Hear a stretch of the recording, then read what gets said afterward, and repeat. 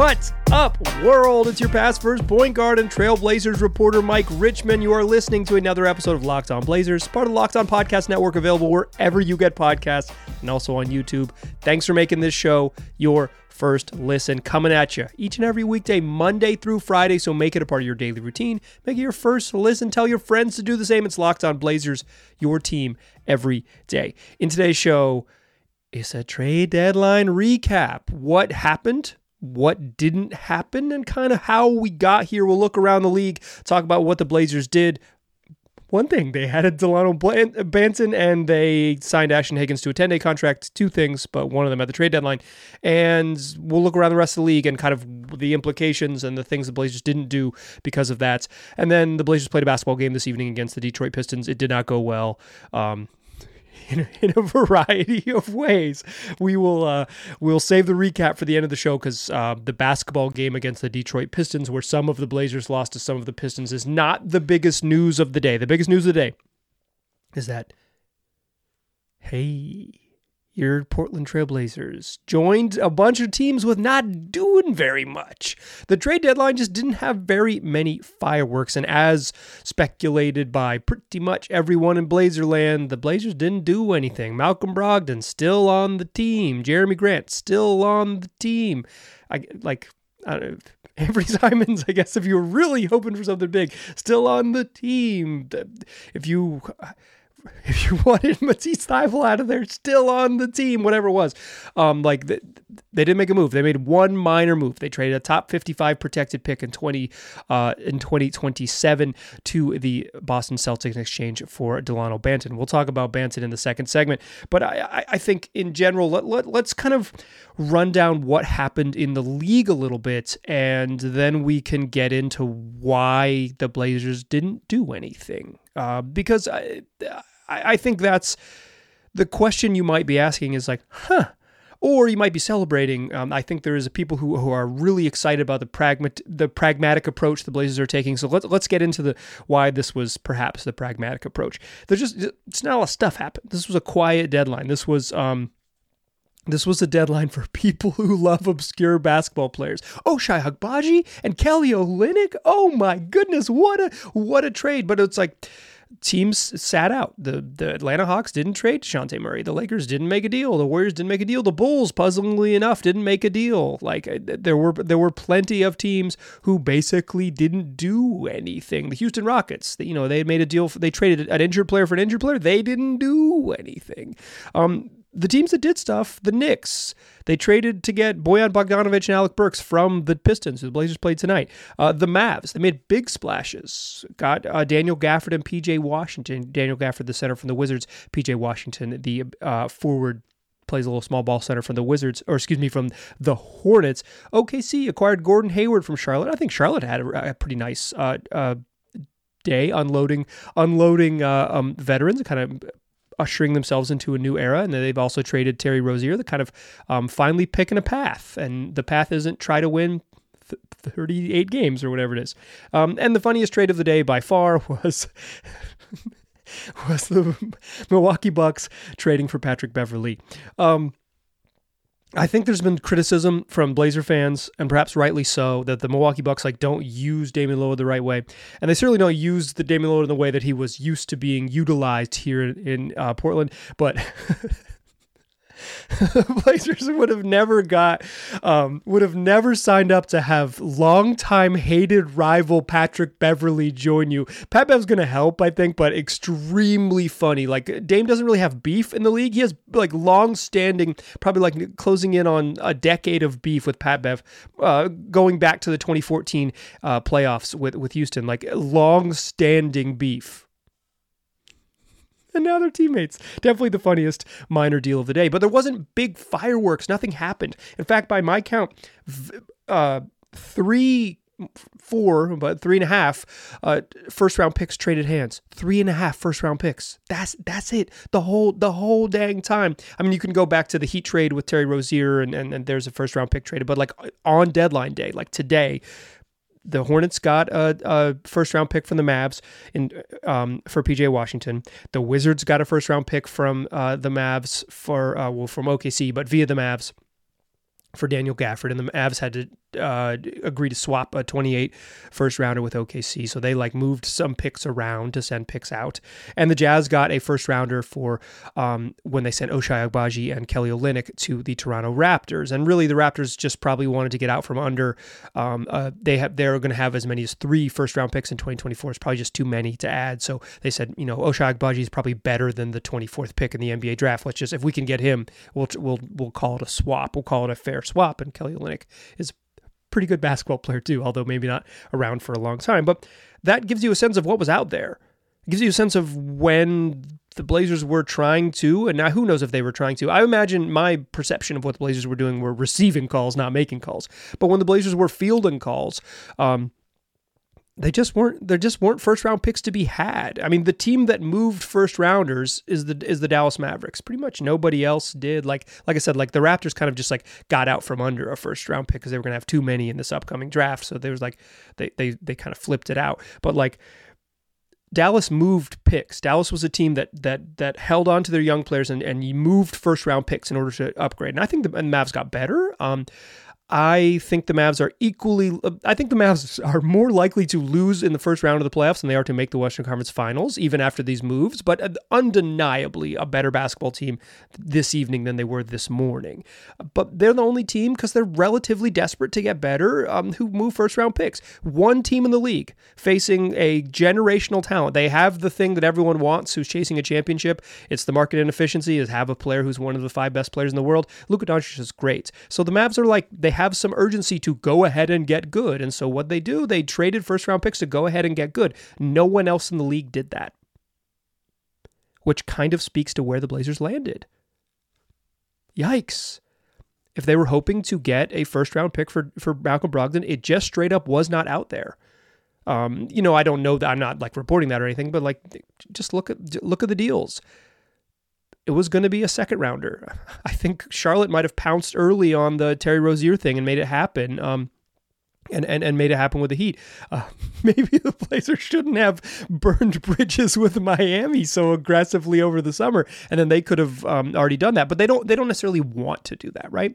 But I think the landscape of the league, and I think this is important to kind of understand as we're talking about this, or as you're talking about this, or as you're listening about this. I think that's what you're doing right now. You're listening about this. Is like, one of the reasons the Blazers probably didn't do anything is because there wasn't much to do. According to Joe Cronin, when he spoke to reporters, he said that there was a bunch of calls and a bunch of interest in specifically Malcolm Brogdon, but he just didn't find a deal to his suiting or to his liking, that it suited him. And you look across the board at all the action that happened today, and all this and the lack of movement of big players, the lack of, Bruce Brown didn't go anywhere, who was long rumored to be, the Raptors want a first round pick for him. DeJounte Murray doesn't go anywhere. Kyle Kuzma doesn't go anywhere. It's, when Bojan Bogdanovic gets traded after basically multiple years of assuming that he absolutely would, the Knicks traded 2 second round picks. Then Quentin Grimes in order to get Bogdanovic and Burks from Detroit. There weren't first out there. It doesn't appear. It just doesn't appear. So I think you can think 2 things, and I think this is totally fair. I think you can be frustrated that the Blazers didn't do anything. That's a totally fair reaction, and also understand why they might not have. Let's talk about what Cronin said. Joe Cronin spoke to reporters, though, and I think this kind of speaks to where they're at. He spoke to kind of where they're at as a team and the sort of what the thinking is now. And I want to talk a little bit about that and kind of what it means for the future, because the Blazers kind of sat out this trade deadline. They can't sit out many more of these. They have to continue to get better. And today they chose not to for probably pragmatic reasons. Let's talk about that. Let's talk about Joe Cronin and more in the second segment. First, I want to tell you about our good friends over at eBay Motors. They've teamed up with Locked On Fantasy Basketball host Josh Lloyd, my man Joshy, to bring you some of the best fantasy picks each week, all season long. So whether you're prepping for daily fantasy sports or you are scouring the waiver wire as we head down the stretch of a season-long fantasy team, right here every week, I'm going to provide you with players that are guaranteed to fit your roster. So let's see who Josh has picked out for us for this week in the eBay's Guaranteed Fit Fantasy Pick of the Week. He's got Marvin Bagley III. And as mentioned, Daniel Gafford no longer plays for the Washington Wizards. He got traded to the Dallas Mavericks. And the Wizards didn't get back. They got back Rashawn Holmes, but they didn't get back someone who's going to hop into that starting lineup. That's Marvin Bagley's to lose. He's the likely starting center, and he could be, in Josh's eyes, really worth grabbing if he is still available in your fantasy league. As I always do before I read Josh's recommendations, I check if these players are available in my league. Marvin Bagley not available in mine, unfortunately, but if he's available in yours, go track him down. Go track him down, because big minutes when he has a chance to be productive on a team that plays incredibly fast, a lot of possessions, a lot of stats to be had. Go find Marvin Bagley if you can. Josh Lloyd from Locked On Fantasy Basketball, he's going to help you win your fantasy championship. And eBay Motors knows a championship is about each player being a perfect fit. A perfect fit. It's the same with your vehicle. With over 122 million parts to choose from for your ride or die, you can always make sure your ride stays running smoothly, whether you need brake kits, LED headlights, roof racks, bumpers, whatever your baby needs, eBay Motors has it. And with eBay's Guaranteed Fit, it's guaranteed to fit your ride the first time, every time, or your money back. Plus, these prices, you're burning rubber, baby, not cash. Keep your ride or die alive at ebaymotors.com. eBay Guaranteed Fit, only available to U.S. customers. Eligible items only. Exclusions apply. All right. So, usually after these days, Joe Cronin comes and talks to the media. GMs don't really have to talk to the media. If you're Leon Rose and you run the Knicks, you never talk to the media under any circumstances. Truly, never has. But like Cronin on deadline day and early in free agency, he'll have one of his public press conferences. He's, in terms of GMs, a very accessible one. But this is when he sort of makes his public statements and public appearances. And these function effectively as sort of State of the Unions. This one was not particularly noteworthy. He talked about just, he likes where the team is, and he didn't, he didn't go as far to say as like, well, we aren't going to trade. He didn't say we're desperate to be the 23 and 29 Houston Rockets, and if we can only finish. If we can only be like squarely the 11th best team in the West next year, I'll be deeply, deeply satisfied. I don't think he really thinks that. Like, I was teasing him earlier this week and getting heated about it, because I do think like a racing to the middle during a rebuild is a mistake. And that's kind of, by not making a trade, it does feel like a race to the middle. But if there is no deal out there for Malcolm Brogdon, and I don't think the Blazers were really interested in any meaningful way to trade Jeremy Grant, and they probably should have been, because if you miss opportunities to get good, they're gone. They don't come back. But if the market's not there, and the market's pretty obviously was not there at this trade deadline, it is the pragmatic approach to not make these deals, right? Totally. Like I said, I think you can be frustrated that they didn't make any deals while understanding why they didn't. Like, I think those things can happen at the same time. Like, dang, I wish they had done something, and dang, they didn't do anything because nothing was out there. And if you're really excited that they didn't make a deal, great, congratulations, you had a freaking great day. I am happy for you. It happened. I'm legitimately happy for you. It happened just the way you hoped. But Cronin, I'm not going to quote him verbatim here. It's on the Blazers YouTube channel if you really want to go watch it. It's about 15 minutes of him chatting pregame. But he mentioned that he didn't want the team to take a step back. That he doesn't want to take any more steps back. He wants to continue moving forward. And that's why I joke about the Houston Rockets thing. He wants them to continue to move forward.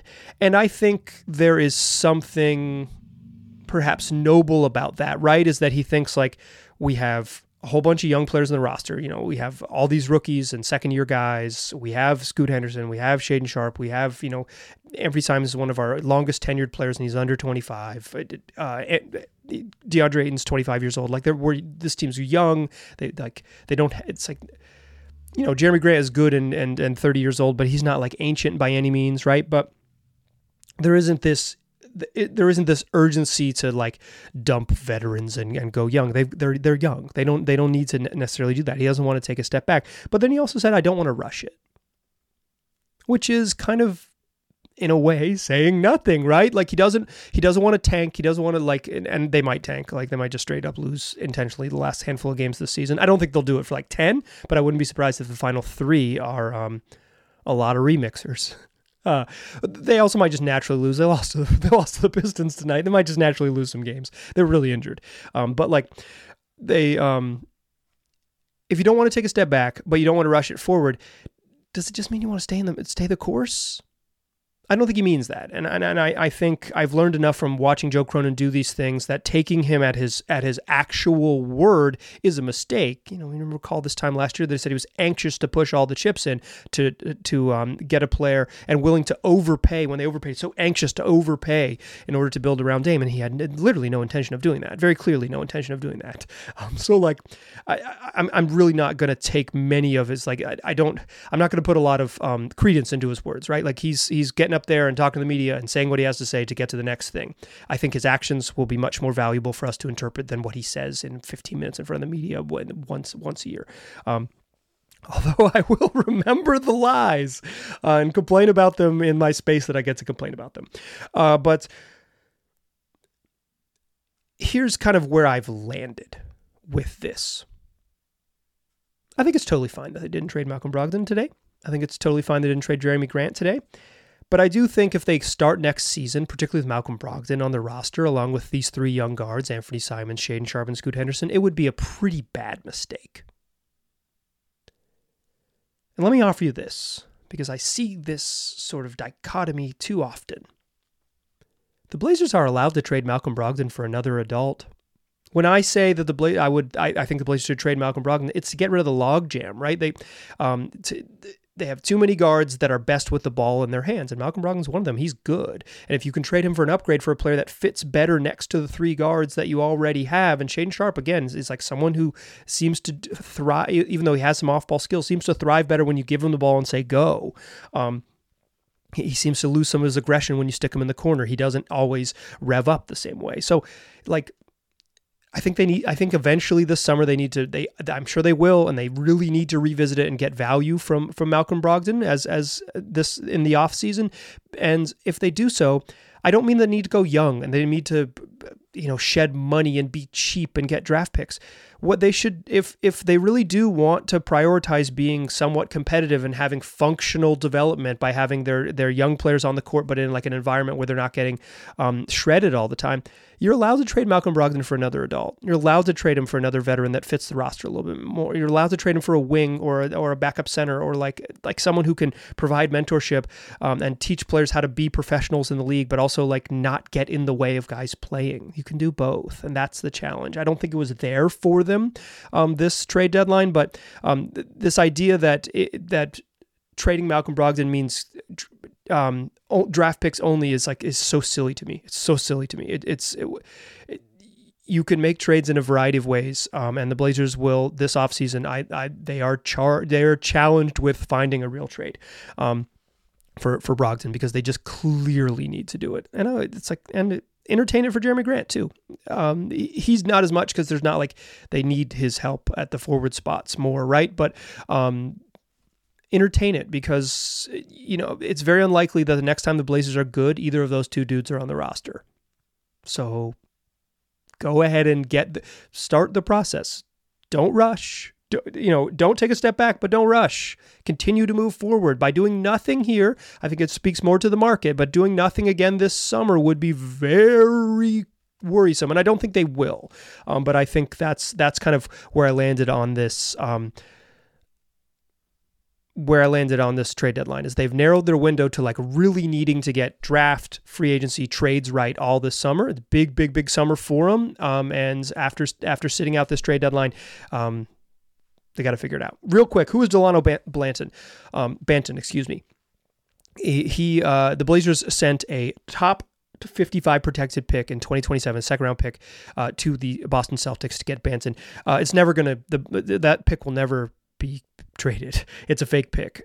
Basically, the Blazers have a 2027 pick that they owe the lesser of. They get the lesser of, the worst of, and the better version of it goes as a swap with the New Orleans Pelicans. So in order for it to go to the Celtics, both the Pelicans and the Blazers in 2027 would have to finish with 2 of the 5 best records in the league. It's just not going to happen. It's just not going to happen.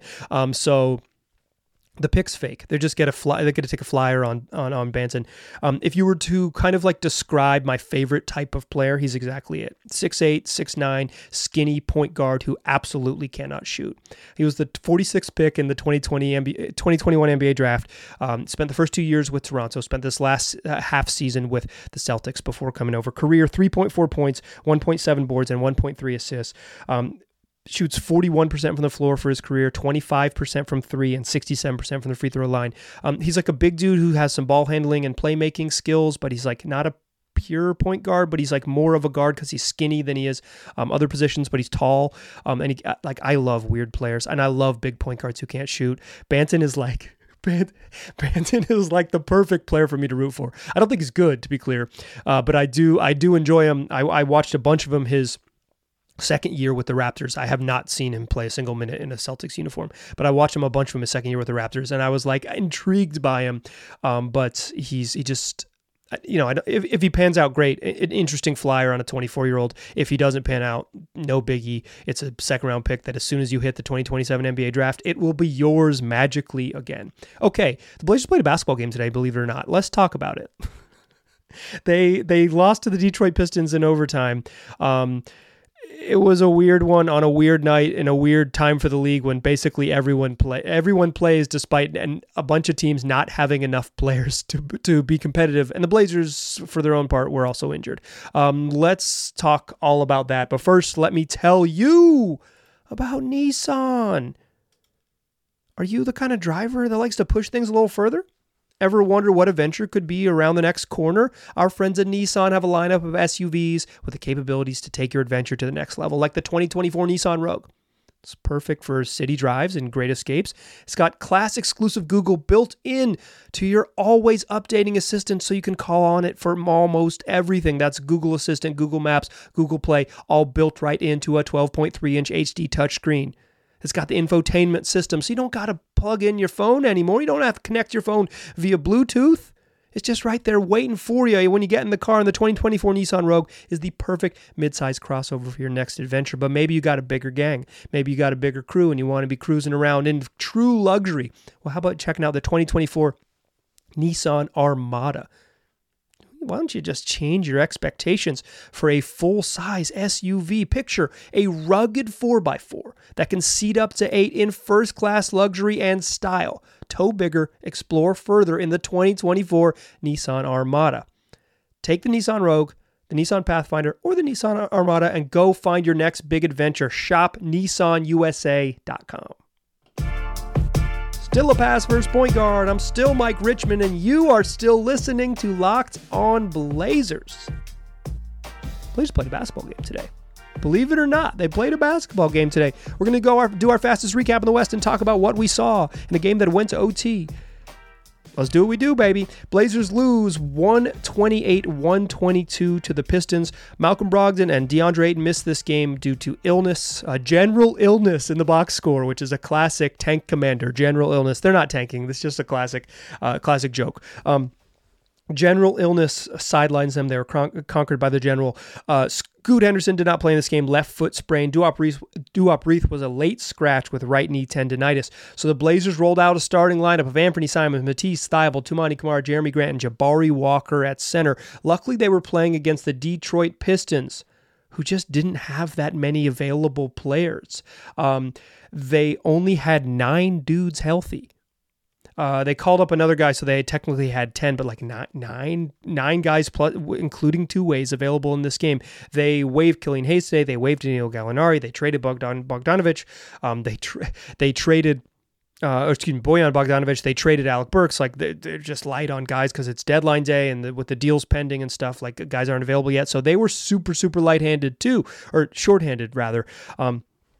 So yikes, shorthanded on shorthanded, some of the Blazers for some of the Pistons, and Portland led early 30-25. They had a monster second quarter, 41 points in the second quarter, shot 63% from the floor, led 71-56 at the break, and they were cruising. They led by as many 20 in the second quarter and led by 23 with 4 minutes and 59 seconds remaining in the third quarter. Anfernee Simons hits a technical free throw. Cash. He checks out. Ashton Hagans, newly signed Blazer, checks in. Blazers are up 23, 5 minutes left in the third quarter. It's time to just roll on home against the worst team in the NBA, except they blow it. Anfernee Simons didn't come back in the game. He had a sprained ankle and he was listed as questionable.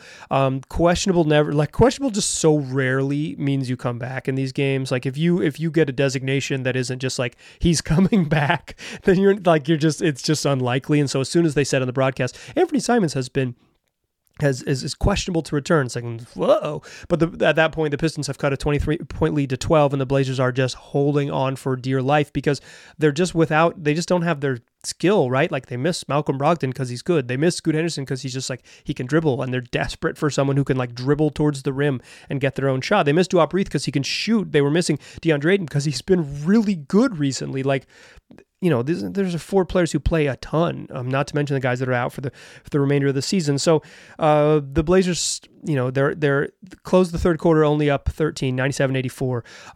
That 23-point lead whittles down to 13 in the final 5 minutes of the third, and then it just gets away from them.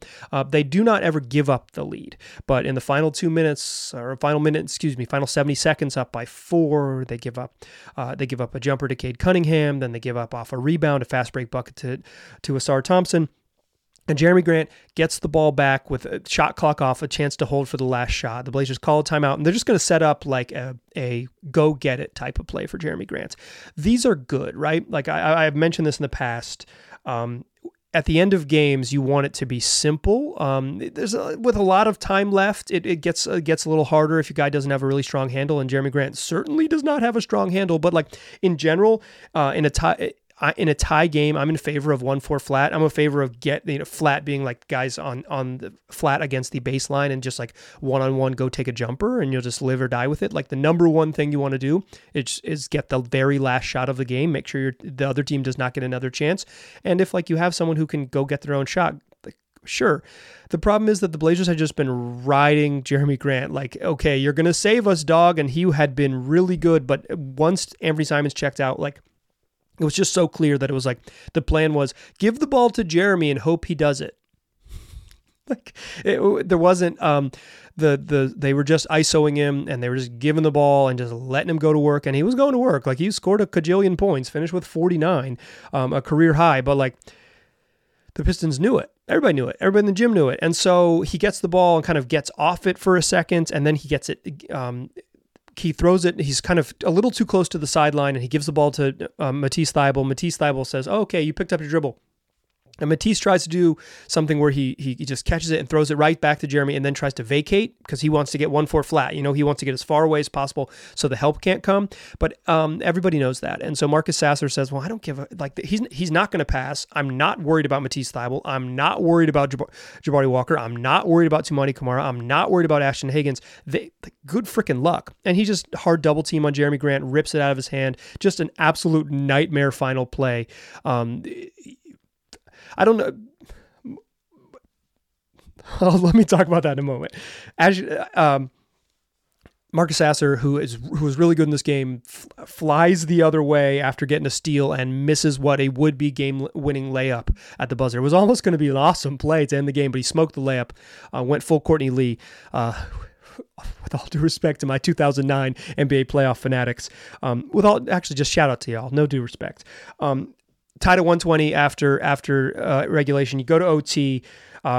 Jerami Grant hits a jumper, just like a 20-footer to start overtime, and the Blazers take a 2-point lead, but Marcus Sasser hits a 3 with 3 minutes left, and the Pistons would not trail for the remainder of the game. Jerami Grant hits that first shot. The Blazers go 0 of 8 with 2 turnovers, so then to end overtime. It absolutely got away from them. Pistons win 128-122. That's your fastest recap in the West. Jerami Grant, career high, 49 points to go with 8 boards and 6 assists.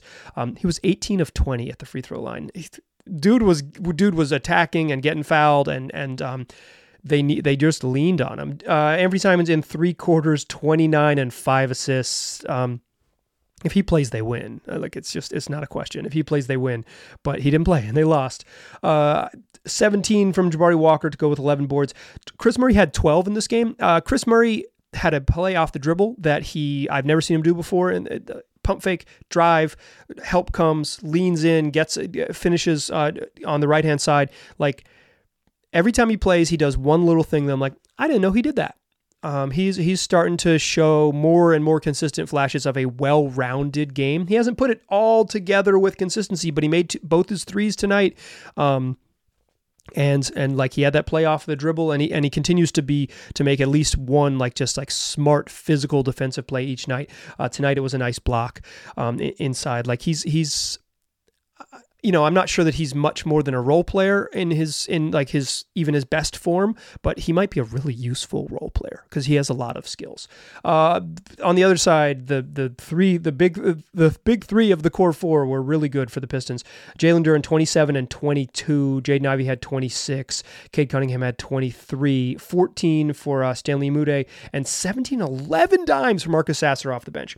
Okay, we don't need to talk about this game too much. I want to say this.